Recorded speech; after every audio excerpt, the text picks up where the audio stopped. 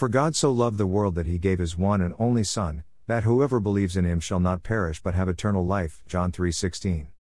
These words of Jesus have been described as the gospel in a nutshell. What does Jesus say to us in this great verse? In the second half of the verse, Jesus speaks to us about faith, but this is not where he is starting point. He begins with the God of love. God so loved the world. The love of God, this must, always, be our starting point. The love of God, this is what the gospel is all about.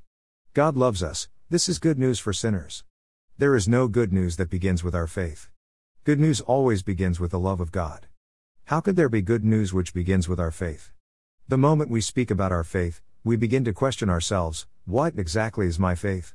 Sometimes, it's strong. Sometimes, it's weak. Where does beginning with my faith take me? The more we think about our faith, the more we realize that, when we begin with our faith, we're traveling on a dead-end street. We do not begin with the second half of John 3:16. We begin with the first words of the verse, God so loved the world. When we begin with the love of God, we're building on a solid foundation. When we say, God loves us, we don't say, sometimes, God loves us. Sometimes, he doesn't love us. We say what Jesus says, God so loved the world. Like Jesus, we will speak about faith.